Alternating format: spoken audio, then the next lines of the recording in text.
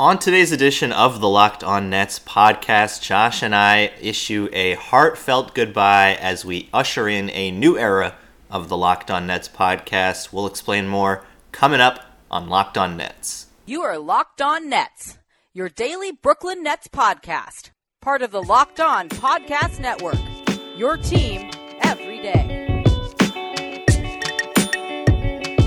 Hello and welcome into another edition of the Locked On Nets podcast. I am your host, Josh Bass.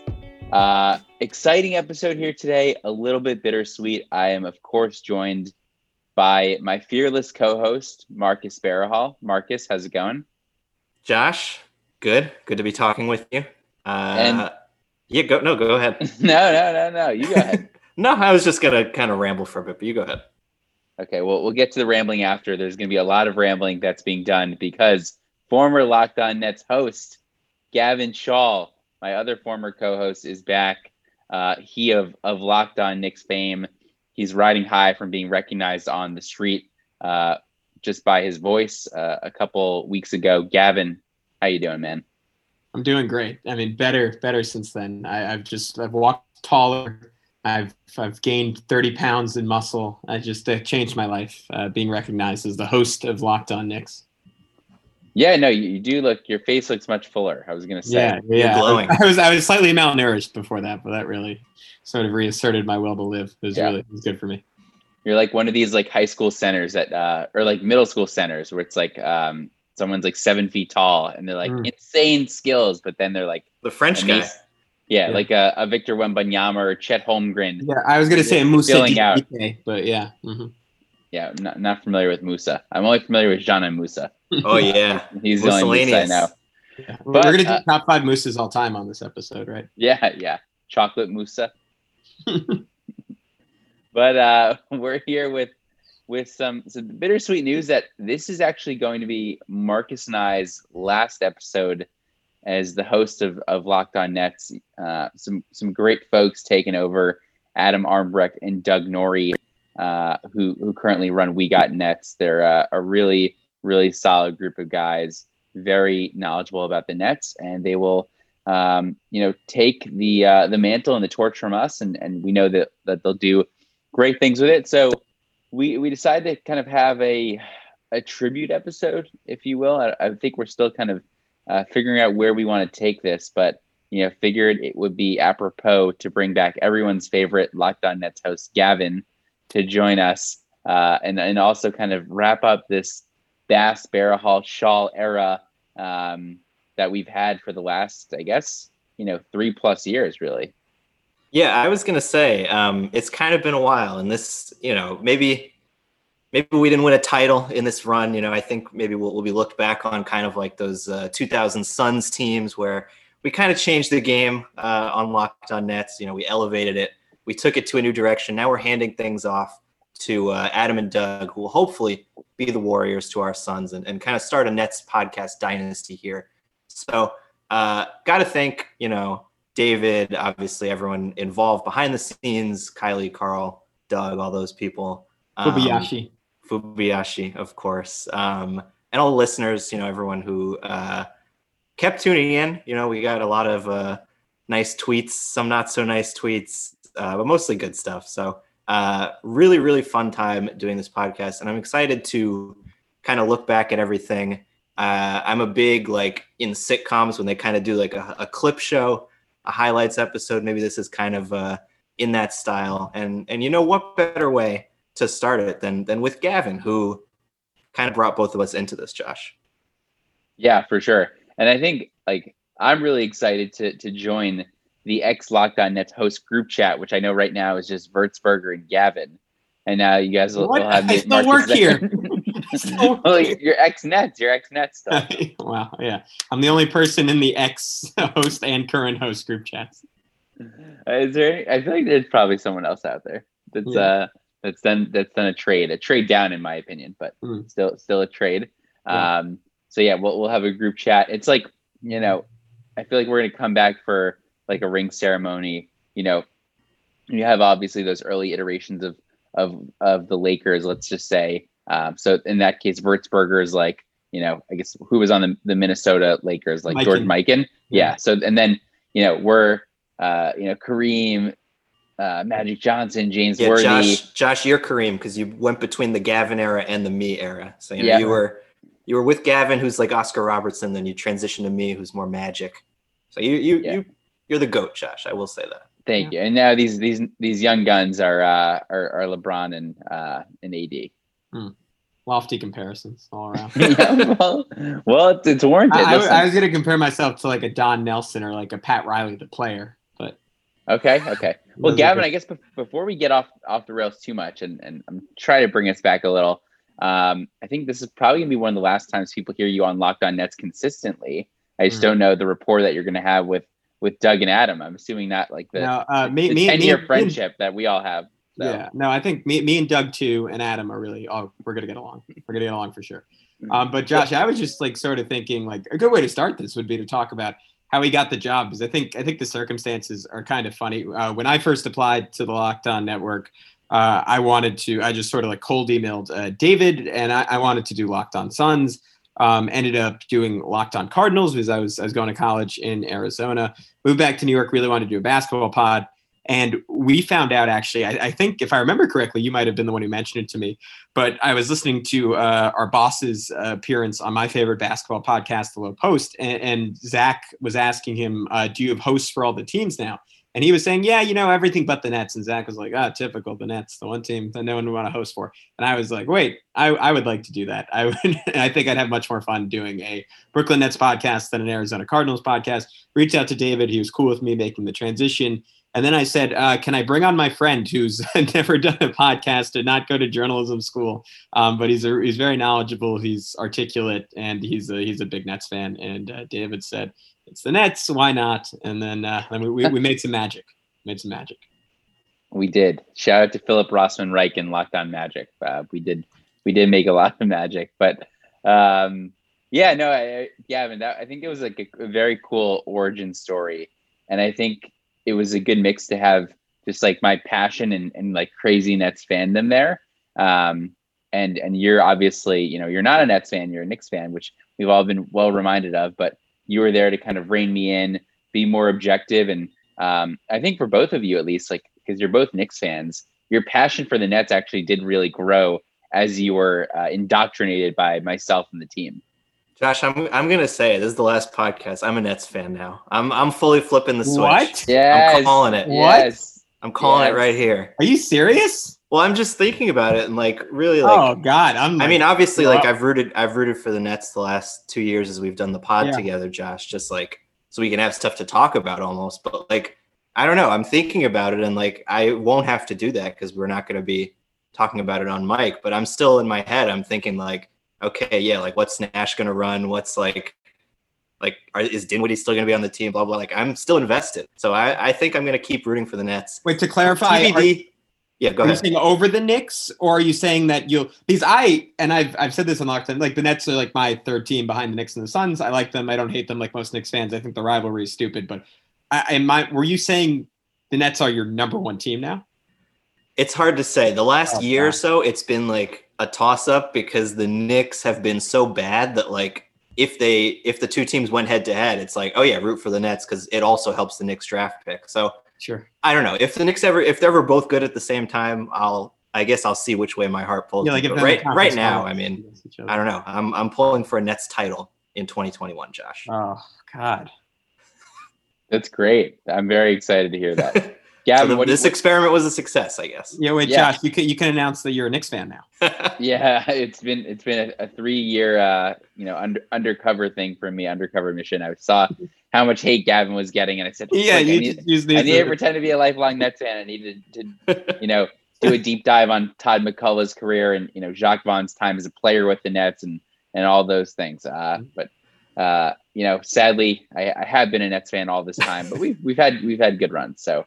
The improved Built Bar is even more delicious than before. They've got 18 amazing flavors, including nut and non-nut options, and here are their 6 new ones. Caramel brownie, cookies and cream, cherry barcia, lemon almond cheesecake, carrot cake, apple almond crisp. They sound incredible. The bars are covered in 100% chocolate, and they're soft and easy to chew. Built Bar is great for the health-conscious person. You can lose or maintain weight while indulging in a delicious treat. The bars are low-calorie, low-sugar, high-protein, high-fiber, and great for the keto diet. Go to BuiltBar.com and use the promo code LOCKEDON, and you'll get $10 off of your next order. Once again, promo code LOCKEDON for $10 off at BuiltBar.com. Gab, what do you think about the Nets' chances for next year? Because I feel like we haven't done a big sit-down and really talking about this yet.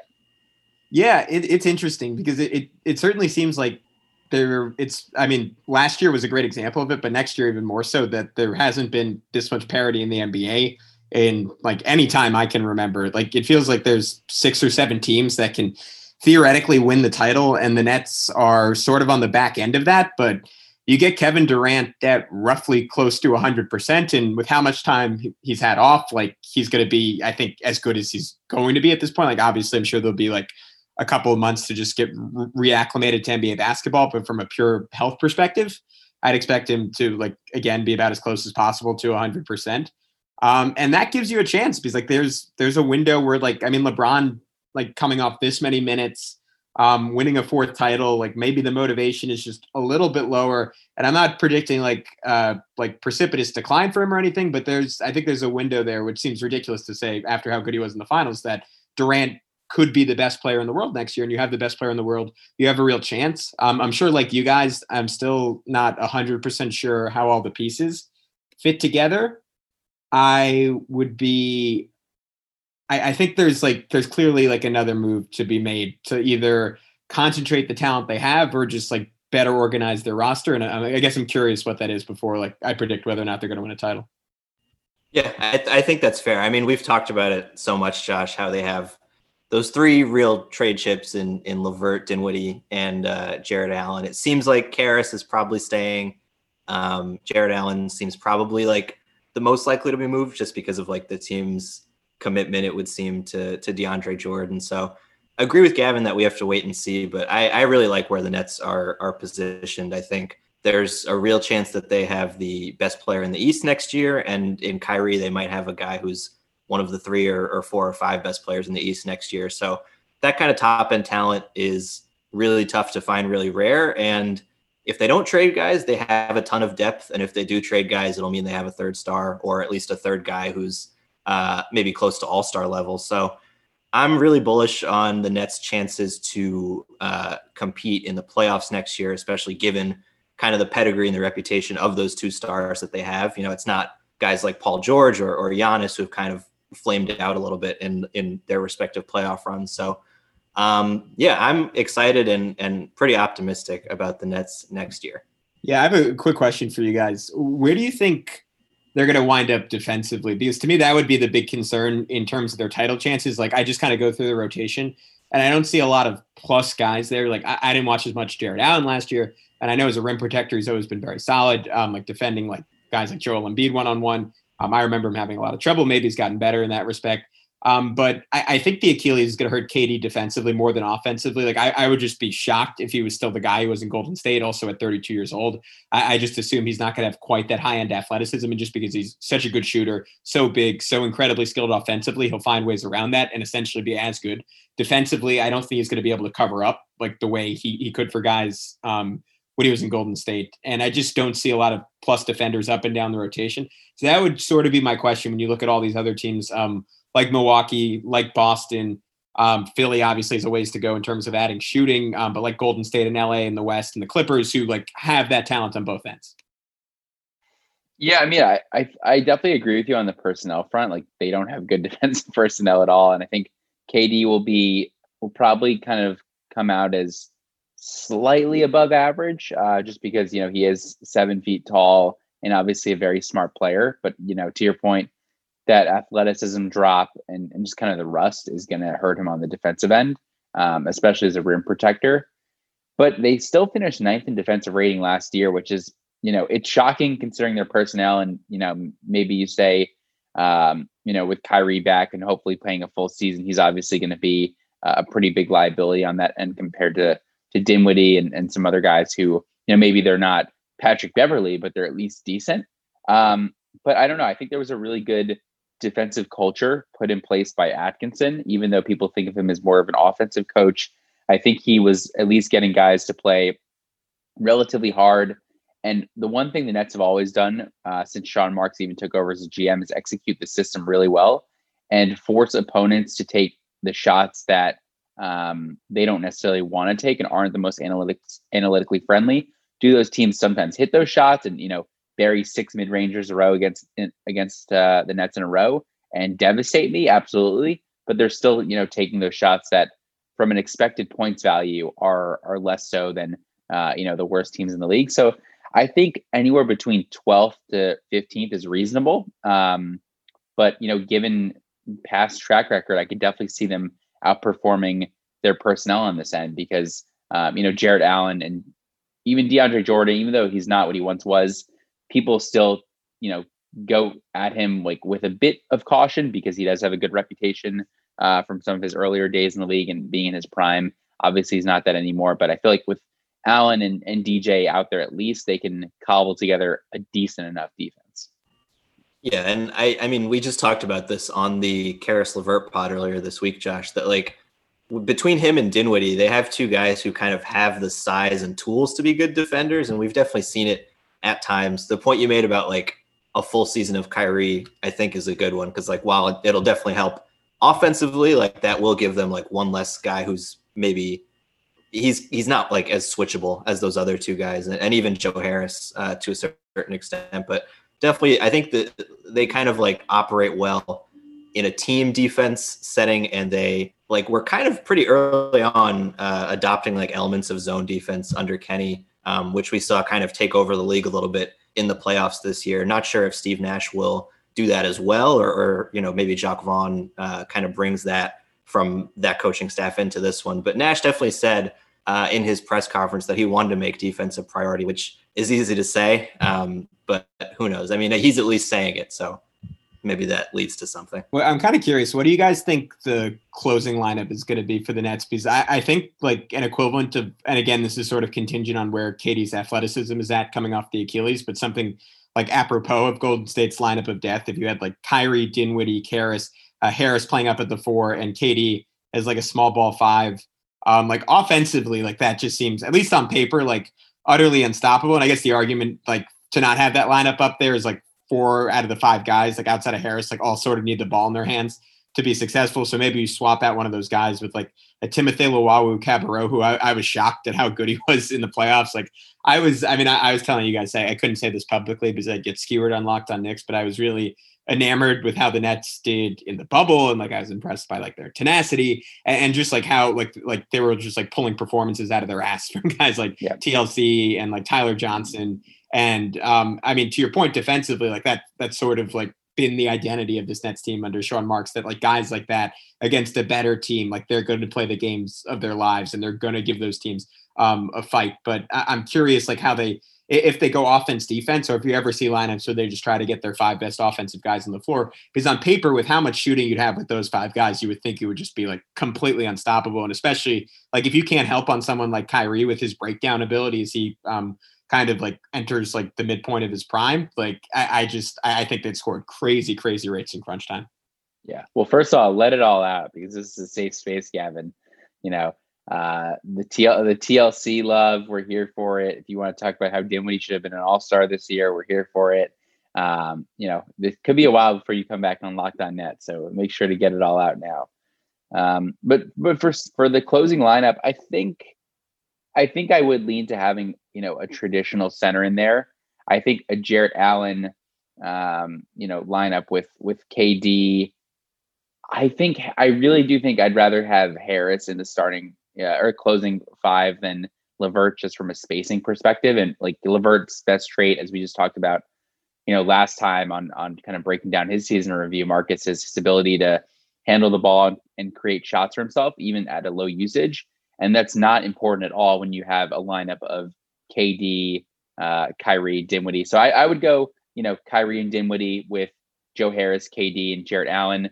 My worry is that, given all the DeAndre Jordan stuff and, the pressure that KD and Kyrie might put on the coaching staff in the front office, that DeAndre is going to get that nod over Jarrett Allen. And then it's just a little bit worse than it was. But I think I'd probably lean to having that traditional center there, especially either of those two guys are great rim runners and can really provide attention inside and also be good offensive rebounding threats as well.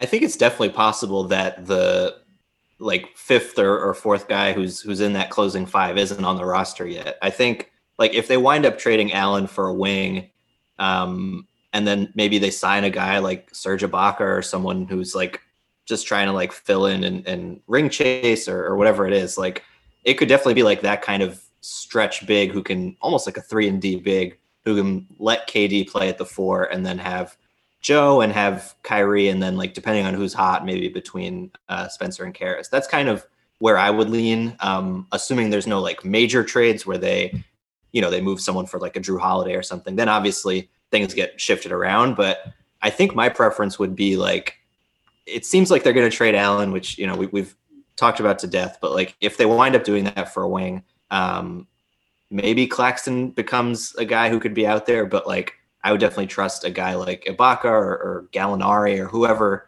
a 4 or 5 who can kind of shoot, kind of defend, that they could plug in next to KD. Yeah. Do you guys think they finish the season with both Karras and Dinwiddie on the roster? And I know that's probably the $1 million question that you guys have already been talking about a ton on the podcast, but it's this weird thing because right now they clearly have, I think, one too many ball handlers, which is a weird thing to say when I cover a team that's constantly had 3 too few ball handlers for the last 20 years. But it just doesn't I just can't imagine a scenario where Dinwiddie or Karras are at their best as third options. And it feels like there will be long stretches when those guys are in where at best they're the second guy and probably one of them is going to be the third guy because they're going to share the floor together a ton. And I just Dinwiddie at age 27, he's a guy who should be running offense at the very least as a 6th man. And right now it sort of feels coming off the bubble performance, that'll be Karras LeVert's role. But on the other hand, you have a bunch of guys who are pretty injury prone. Karras has had a bunch of significant injuries. Kyrie seemingly gets hurt every year for the last couple of seasons. Kevin Durant, you don't coming off an Achilles, inevitably he's going to be compensating in some ways. So it just, you kind of want to have the insurance policy, but you're also not really maximizing your assets if all 4 of those guys are on the roster. I'll hang up and listen. No, yeah. I mean, there's definitely a lot of overlap in skill set among the Nets' best players. And so we just talked about on the last podcast that we did, it definitely makes sense logically for them to try to move Karras, just given how high his value is right now, coming off that bubble performance, a lot of national TV games, that Blazer game that everyone was watching, Damian Lillard praising him in his post-game interview.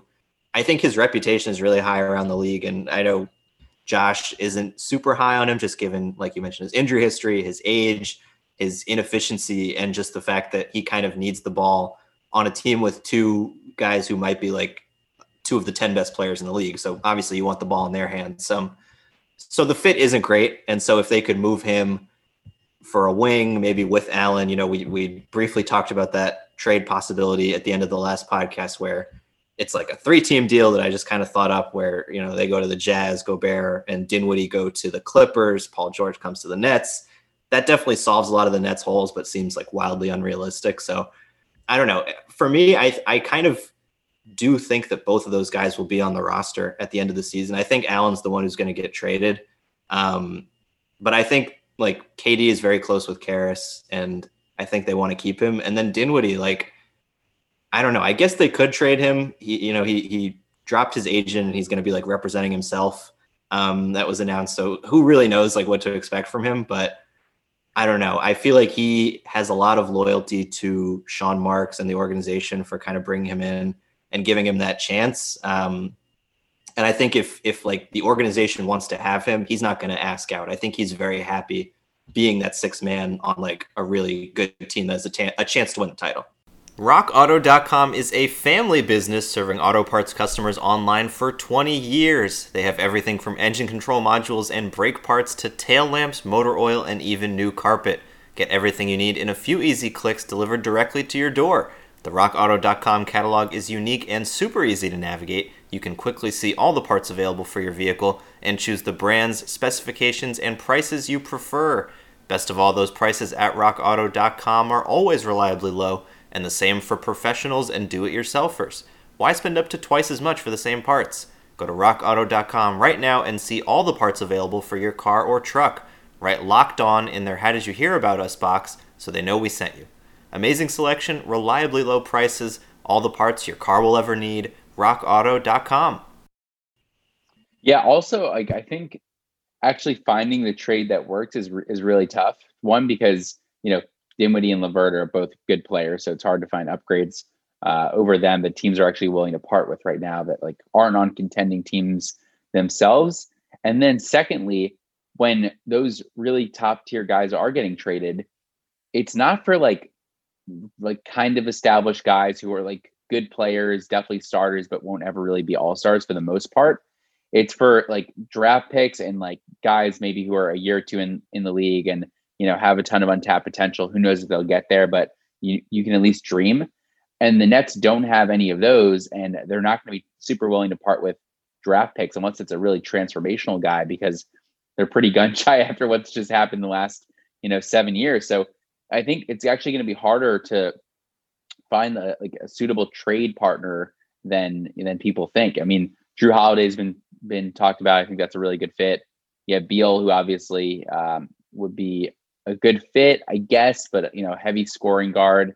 And I think Washington wants to give it a shot with Wall back and him and Beal giving it another go. But like besides that, maybe there'll be someone else that pops up. But it's a limited crop of players that could really help the Nets.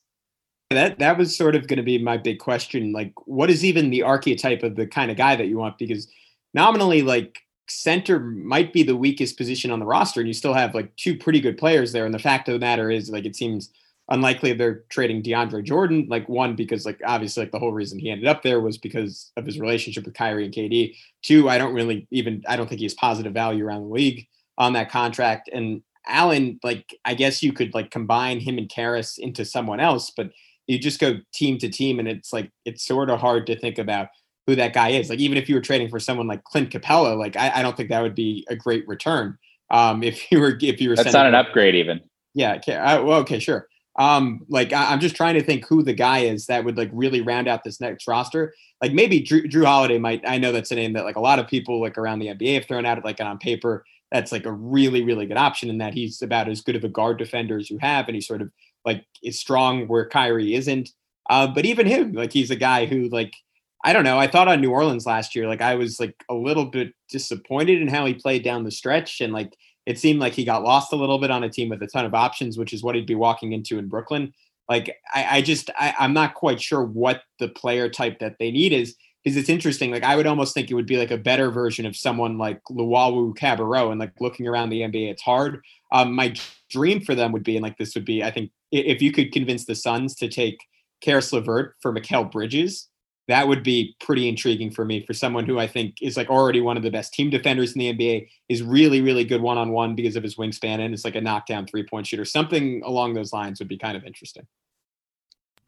Yeah, I mean, we had brought up Kelly Oubre actually from the Suns for kind of a similar reason, just like a good switchable defender who can shoot decently from outside. And the Suns have like a lot of wing guys, like between those two, Cam Johnson, like they have a plethora of players there. So maybe they're willing to part with someone. I don't know. I mean, Josh brought up an interesting one earlier this week where it was involving, I think, Fournier and Evan Gordon or Aaron Gordon, like that combo coming to the Nets.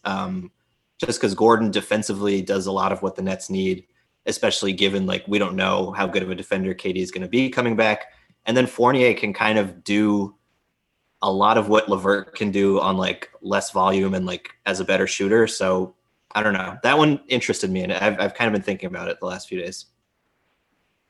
Yeah, no, I think that probably makes sense just because it gives the Nets depth, or like he's not available because obviously the Bucks really need a win this year, but like a Middleton type guy would be, that's, I think, to answer your point, Gavin, on kind of, or answer your question on the archetype, that's best. I think it's like an all-star, but like a lower usage type all-star who is a good shooter, but also is a very strong defender, because to your point on KD, the Nets really don't have, a lockdown or even like a squarely above average wing defender on this team. And that's going to be a big problem as you get into the playoffs, especially because, you're going to be playing Kyrie out there, Dinwiddie and LeVert have the tools, but their effort waxes and wanes. So like there's a lot of uncertainty on the defensive end. when you get to the playoffs to play those better teams. Like they can execute a scheme over 82 games, but when you're in, the conference semifinals and you need someone to shut down Pascal Siakam, I mean, it seemed pretty easy this year when they played the Celtics, but the Nets don't have like Tatum, Brown, or Marcus Smart. I think the more I said on it, I like the Fournier Gordon combo. I think that's a great idea. You need someone who is, to me, like a star role player, and with someone like Middleton isn't even available. But to me, like the issue with it would be like, I just don't think there's any way you maximize his value on a team with Kyrie and KD. Even though he is a lower usage star, he'd be hyper efficient. But I just think the amount of time that Kyrie and KD will have the ball in their hands, it'll be equivalent to like LeBron and D Wade in Miami. And you saw what happened with Chris Bosh. He was like a 15 point per game scorer. And it's just hard when you have maybe like you could argue like those two guys in like a regular team would be like 2 out of the top 5 in the entire NBA in usage. So but they also won 2 titles during that. And that's gonna be the same with any star. Like just having stars together on a team naturally decreases the output for all of them. Yeah, I'm not saying it's inherently a negative. My only point was like, is that the most efficient way to use your assets? And obviously it depends on how much you want to trade, because like Chris Middleton is like objectively a better player than like a Mikal Bridges, or like, I'm not saying he's available, or like a PJ Tucker, but I think those guys are almost more naturally equipped to play that role. And obviously you can get them for much less, but it all sort of depends on what you want to trade. And if you're saying like, all right, but if we get that guy, Dinwiddie and Karras are excessive anyway, so we might as well trade them, then all of a sudden it kind of makes sense. So it just sort of depends on like who the Nets want to give up and how many of those guys they want to package together. Does it make the most sense like to not even trade anyone then? Like I don't know. Maybe like flipping someone for like a guy of similar talent, but like I don't know, maybe like packaging guys to get an upgrade for like a third star doesn't really make sense, just given, like you said, it'll kind of reduce what you get from that third guy, and then also it'll sap the team's depth. Like I know the Clippers thing didn't work out this year, but like their depth was like a real asset to them. And, they had some hiccups at the end because like Harrell was in and out of the bubble, and Lou Williams just had kind of a tough matchup. But I don't know. I think the Nets have 2 stars. No team really has 3 stars anymore. It's kind of a league of dynamic duos at this point. So maybe they're just better off rolling with those 2 guys, and maybe swapping like a Jared Allen for a wing, like make a move like a smaller one that'll kind of maybe make the fit a little bit better. But I don't know. They don't necessarily need to package guys for a third star, I don't think. I think the move is ultimately like, I would rather have someone who has Karis LeVert's ability on defense and maybe like the equivalent of Karis LeVert's offensive or defensive ability on offense. Like again, and that's why like to me, like Oubre's interesting because he's a solid defender. He's not a great defender, but he's a good shooter. And like, he's someone who, like, when Kyrie and KD draw attention and you have like one of those like swing sequences, like he can absolutely make a defense pay off of that getting to the basket. The reason I said Bridges is because like I think he's going to be like one of the 5 best perimeter defenders in basketball next year, and someone who I actually agree. I just think that's why the Suns probably wouldn't trade him. Right, but Karis LeVert, to your point, like he just showed like high level usage in the bubble, and Phoenix at 10 in the NBA draft, like in this particular draft, they're not coming away with someone who profiles as that. And like the big question for them is like, how are they going to get another guy like that to take pressure off of Devin Booker? And I think eventually they will need that. And LeVert, I think you guys like haven't watched him so much. Maybe we'll say long-term, I'm not really sure if he can get there. The Suns could maybe be like tricked a little bit into doing that. And it's also, I think playing off of Booker would sort of play into LeVert's strengths. Like I think that's like a very interesting trade that you can get a team like the Suns to do. And I think the Nets would come away with value in doing that. I'm kind of intrigued. I'll throw back at you guys maybe before we get into like some like favorite moments stuff. The same question you threw at me, because I'm sure people want to know where do you guys think the Nets finish this year? It's a good question. Obviously, this is all dependent on like what moves wind up being made, blah blah blah. But I think the Nets will be the 3 seed in the East is what I'm thinking. I think Milwaukee and Boston will edge them out. I think Miami might take a step back, and I think Philly, I guess that's like a real mystery team. Indiana, I don't know. Those are kind of the teams that were in the mix this year, and Toronto, I guess. We'll see with them too. But I think the Nets have the talent to definitely be one of the top 4 seeds and get home court in the first round, if home court is a thing. And then I don't know. I think when it comes to playoff time, I think they have 2 guys who are more battle tested than almost anyone in the Eastern Conference. So I think regardless of what seed they are, I think they'll kind of overplay their seeding in the playoffs. And I don't know, Josh, we've talked about it. I think anything less than a second round appearance is kind of really disappointing. Conference finals would be great. Obviously, finals even better.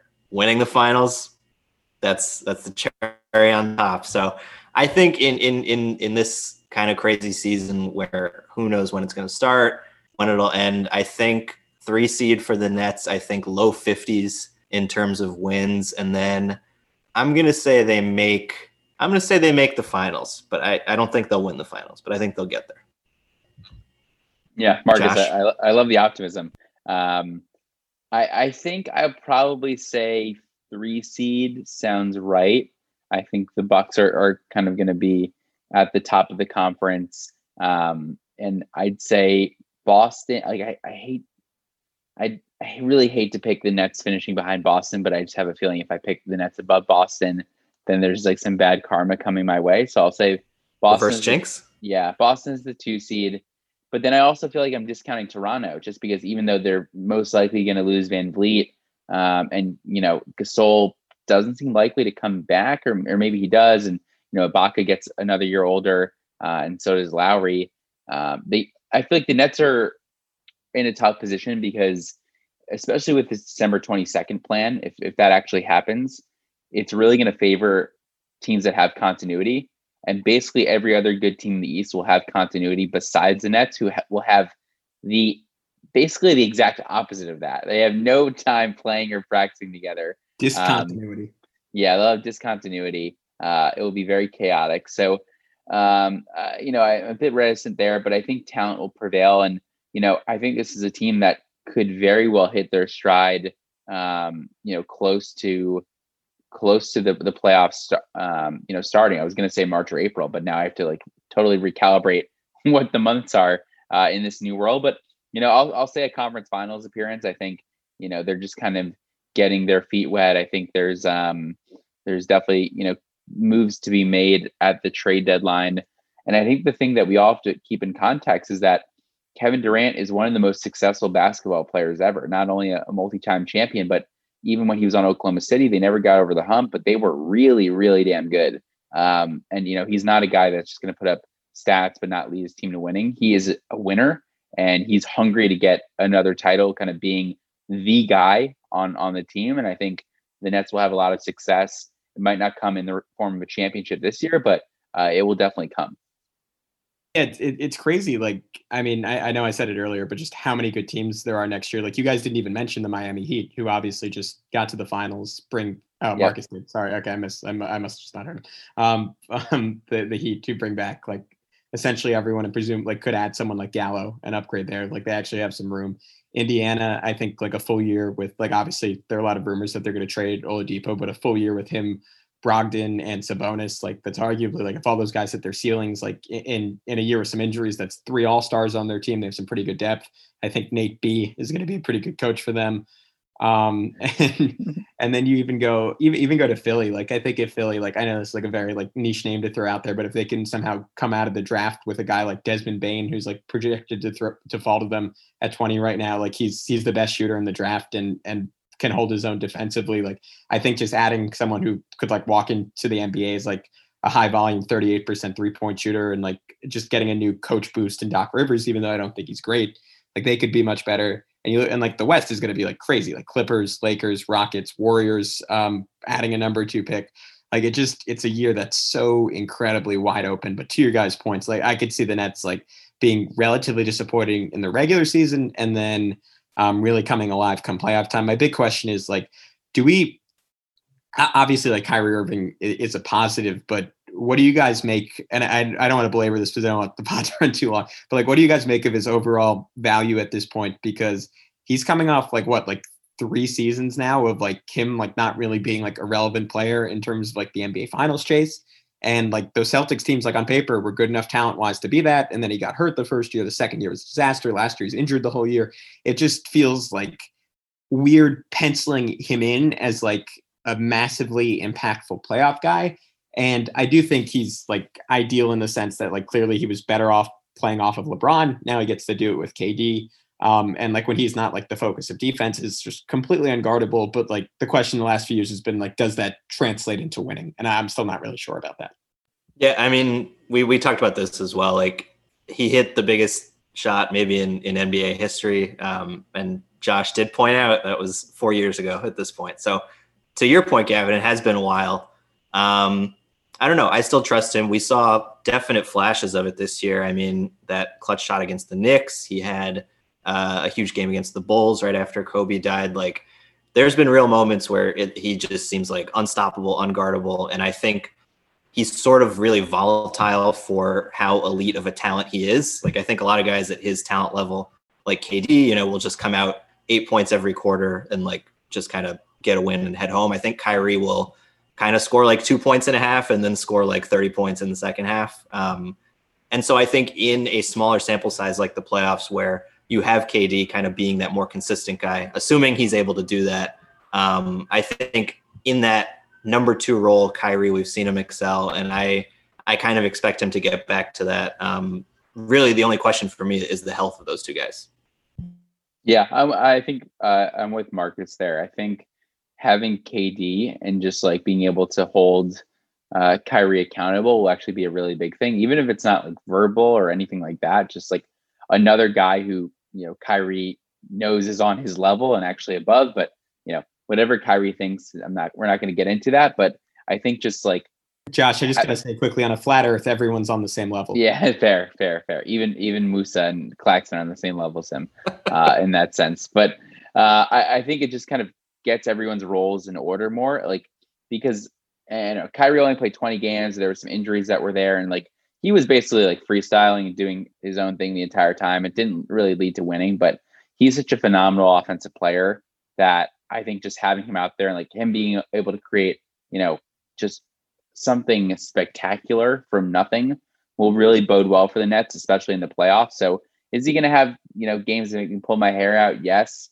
But overall, I think he's such a phenomenal talent that you have to at least give him a shot with the team this year. And then if he's still, if he can't stay healthy or if he's derailing chemistry or, maybe it doesn't click, then it's like, okay, maybe Kyrie Irving can't be a winning player, but he just has been in the right situation the last couple of years. It just clearly didn't work out with him in Boston.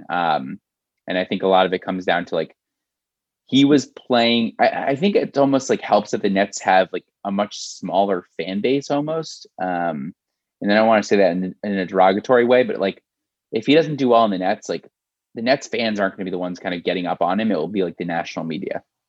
Break through your wall. Whether it's a mental or physical wall, break through it with Built Go every day. It's easy to take in 1.5 ounce packages. You can put it in your briefcase for the most focused presentation ever, your golf bag to power you through the back nine, or put it in your pocket to just get through the day. Built Go is the best workout gel on the market. It's 5-hour energy without that same crash feeling. Plus, it's natural, so it's better for the body. It's like drinking a Monster drink with 1/3 of the caffeine and better results. They've got 3 delicious flavors: peanut butter honey, chocolate coconut, and chocolate mint. How does Built Go work so well? Built Go combines energy gel with collagen protein, and collagen protein is fast absorbing, so it gets into my system fast, plus it's easy on the stomach. Built Go is loaded with good stuff like beta-alanine, B3, honey, and a kick of caffeine, and the collagen promotes joint, soft tissue, hair, and skin health. This stuff literally makes you look better. Visit BuiltGo.com and use the promo code LOCKED, and you'll get 30% off your next order. Once again, that's promo code LOCKED for 30% off at BuiltGo.com. Let's go! All right, do you guys want to talk favorite memories on the podcast? Yes, let's do it. I love that you assumed the hosting role for me. I just wanted You to slid back into it after all this time. Yeah. This is very natural. Josh, why don't you? Did you want to do like favorite guests, favorite locked on, non-locked on? How you want to format this?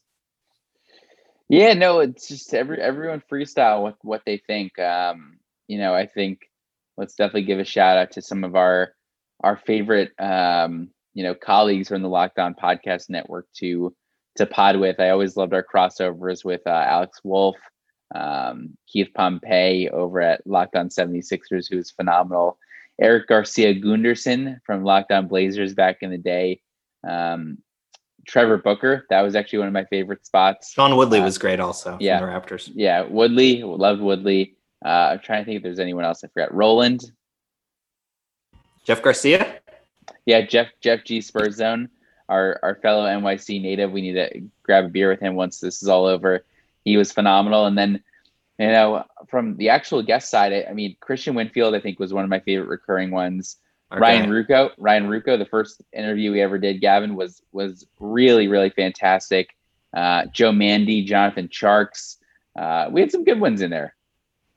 Yeah, I was gonna mention Mandy. He was my favorite for sure, just because it was so outside the box. And yeah, Christian, really great guy. Definitely, if anyone doesn't read his stuff out there that's listening, you definitely should.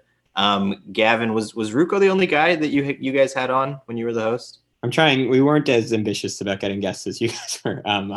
Josh had a full-time job, and I was very lazy about it. Oh, Chris Herring also, who Gavin had on as well. We had Chris Herring on. Yeah, he's great. Yeah. And yeah, Ruocco was like, for me personally, like I have aspirations of being like a play-by-play broadcaster at that level. I do it a little bit. So, but that was really cool. Like personal hero of mine. Seemed like anyone who's listened to him on Nets broadcasts, like just comes off as like such like a nice, genuine dude, and like actually like lived up to that on the podcast. Like was down to talk some Game of Thrones with us. Gave some really good analysis, like some fun stories. I remember he called us, and I think he was like at his nephew's house and playing with his nephew while he was on the phone with us, or like maybe walking over there. Just seems like genuinely a great guy. And it was very nice of him to come on the podcast, because at that point, I think we had maybe 9 listeners. And 6 of them were Yves's various ghost accounts. So it was pretty cool of Ryan.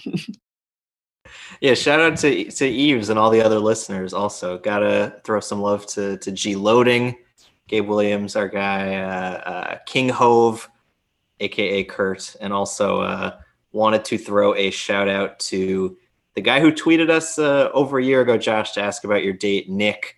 Shout out to Nick as well. Had to throw him into the mix. Yeah, we're married now, so it went great. Now, also, low-key underrated shout out that I don't know if a lot of folks on this podcast feed have specifically heard. Actually, they might not have at all, but probably the person that I've recorded the most with besides you two, Josh Lloyd. Just like an absolute pleasure to work with. I always love getting the DM from him on like Friday or Saturday. Hey, can I get you on Locked On NBA? And he's just like one of my favorite people to record with, and the utmost professional. Yeah. Also, I don't know how we didn't mention this, but maybe the best guest of all time, Josh. After the Nets playoff win over the Sixers last year, we had your dad on for like a minute or two to just let him rant. Barry Bass, all-time guest. I can't believe I didn't know that happened. I got to go back and find the episode. That's one of like probably my 5 to 10 favorite people in my life. So I gotta go find that episode. Yeah, I can't believe he's more of a favorite for you than for me. I don't remember him. I don't remember that. I remember we all watched the game at my parents' place, but I don't remember recording with him after. Huh. He just kind of went off for like 30 minutes or 30 seconds. It was great. Sounds about right. It's hard to tell sometimes with Barry if it's 30 seconds or 30 minutes. Time just flies by when he's talking. Yeah. Before we wrap up, I wanted to give a quick shout out to both of you. Marcus, like I assumed you would have been very good at this based on your improv ability, but like I'm really like I was kind of surprised when I found out that like you wanted to do it, but like I'm impressed with like the fact that like you stuck with it for this amount of time, and like even though it wasn't really like your primary goal like career wise, like you did like an incredible job, and like your ability to do like solo episodes is pretty amazing for someone who like didn't do this for years beforehand, because like it's a very difficult thing for like long-time professional broadcasters to talk for 20 minutes straight about anything, and you can do it, and I listen, and it's really, really good each time. So I appreciate that. And Josh, I was like stunned from day one, and like very like upset that you were like immediately as good at me as podcasting after I've been doing it for 4 years of school, and you just sort of walked into it, but incredibly good right away. And like I know like listening recently, like I'm like, especially because you guys only do 2 a week, I'm stunned at like how much better you've gotten. And the fact that like, I mean, you're someone who like works a job like in finance for like 70 hours a week, and like can come out and like legitimately like for both of you like sound like like the utmost like professionals, like and on par with like anyone else in the podcast network. So as someone who works very, very hard at this, I'm both jealous and like appreciative of like how naturally you guys took to it and how good you are. And also like just as like one of your best friends, like I very much enjoy listening to both of you. It was really nice, like during like COVID, especially like when we couldn't hang out in person, like I felt like I was like chilling with you guys, just walking around the house and listening to it. So really enjoyed that. Really appreciate both of you for doing this. It was so cool. It was like a great bit of nepotism on my part to get both of you involved. And I'm sad you guys are leaving, but hopefully you'll be willing to come on some Locked On Knicks every once in a while. Yeah, Gavin, I was just gonna say like the thing you just said about like listening to us during COVID. I mean, that's how I like got into like enjoying the Nets and Locked On Nets, was that like I was interning in DC summer 2017, missed you guys. You guys were here in the city. And so I'd just go on a walk, throw on Locked On Nets, and hear you guys talk about Drazen Petrovic or do your all-time Nets draft, whatever it was. So Gavin, thank you for getting us in on this, for parasiting us in. I think it was a success, Josh, these last couple of years. Yeah, no, it definitely has been. It's been a big chapter in my life. I feel like I need to do like a Podcasters Tribune article. But thank you to both of you. You guys have been incredible co-hosts. I know I'm not always the most easy to deal with work and travel, and just sometimes just being very tired and wanting to go to sleep early. But you guys have both stuck with me throughout everything and been, still incredible friends along the way. And we've had a lot of fun recording all these shows through some good Nets teams with Marcus and some really bad ones with Gavin. I think we still had fun along the way. So I just want to thank you guys for being awesome friends and also awesome co-hosts. Yeah. Is that all? Should we wrap up? That's a good. I don't think we can top that. Yeah, I don't think we can top that. So next time, should we announce that it's being renamed Locked On Yves? You want to save that? Okay. One last edit for Marcus. Yeah. Well, I mean, we're done. Maybe I'll just leave it in. Yeah, but next time you hear voices on this feed, it will be Doug and Adam, our wonderful, wonderful folks taking over. We wish them luck, and until next time, they will be talking to you. But we're signing off from Josh, Marcus, and Gavin. Bye.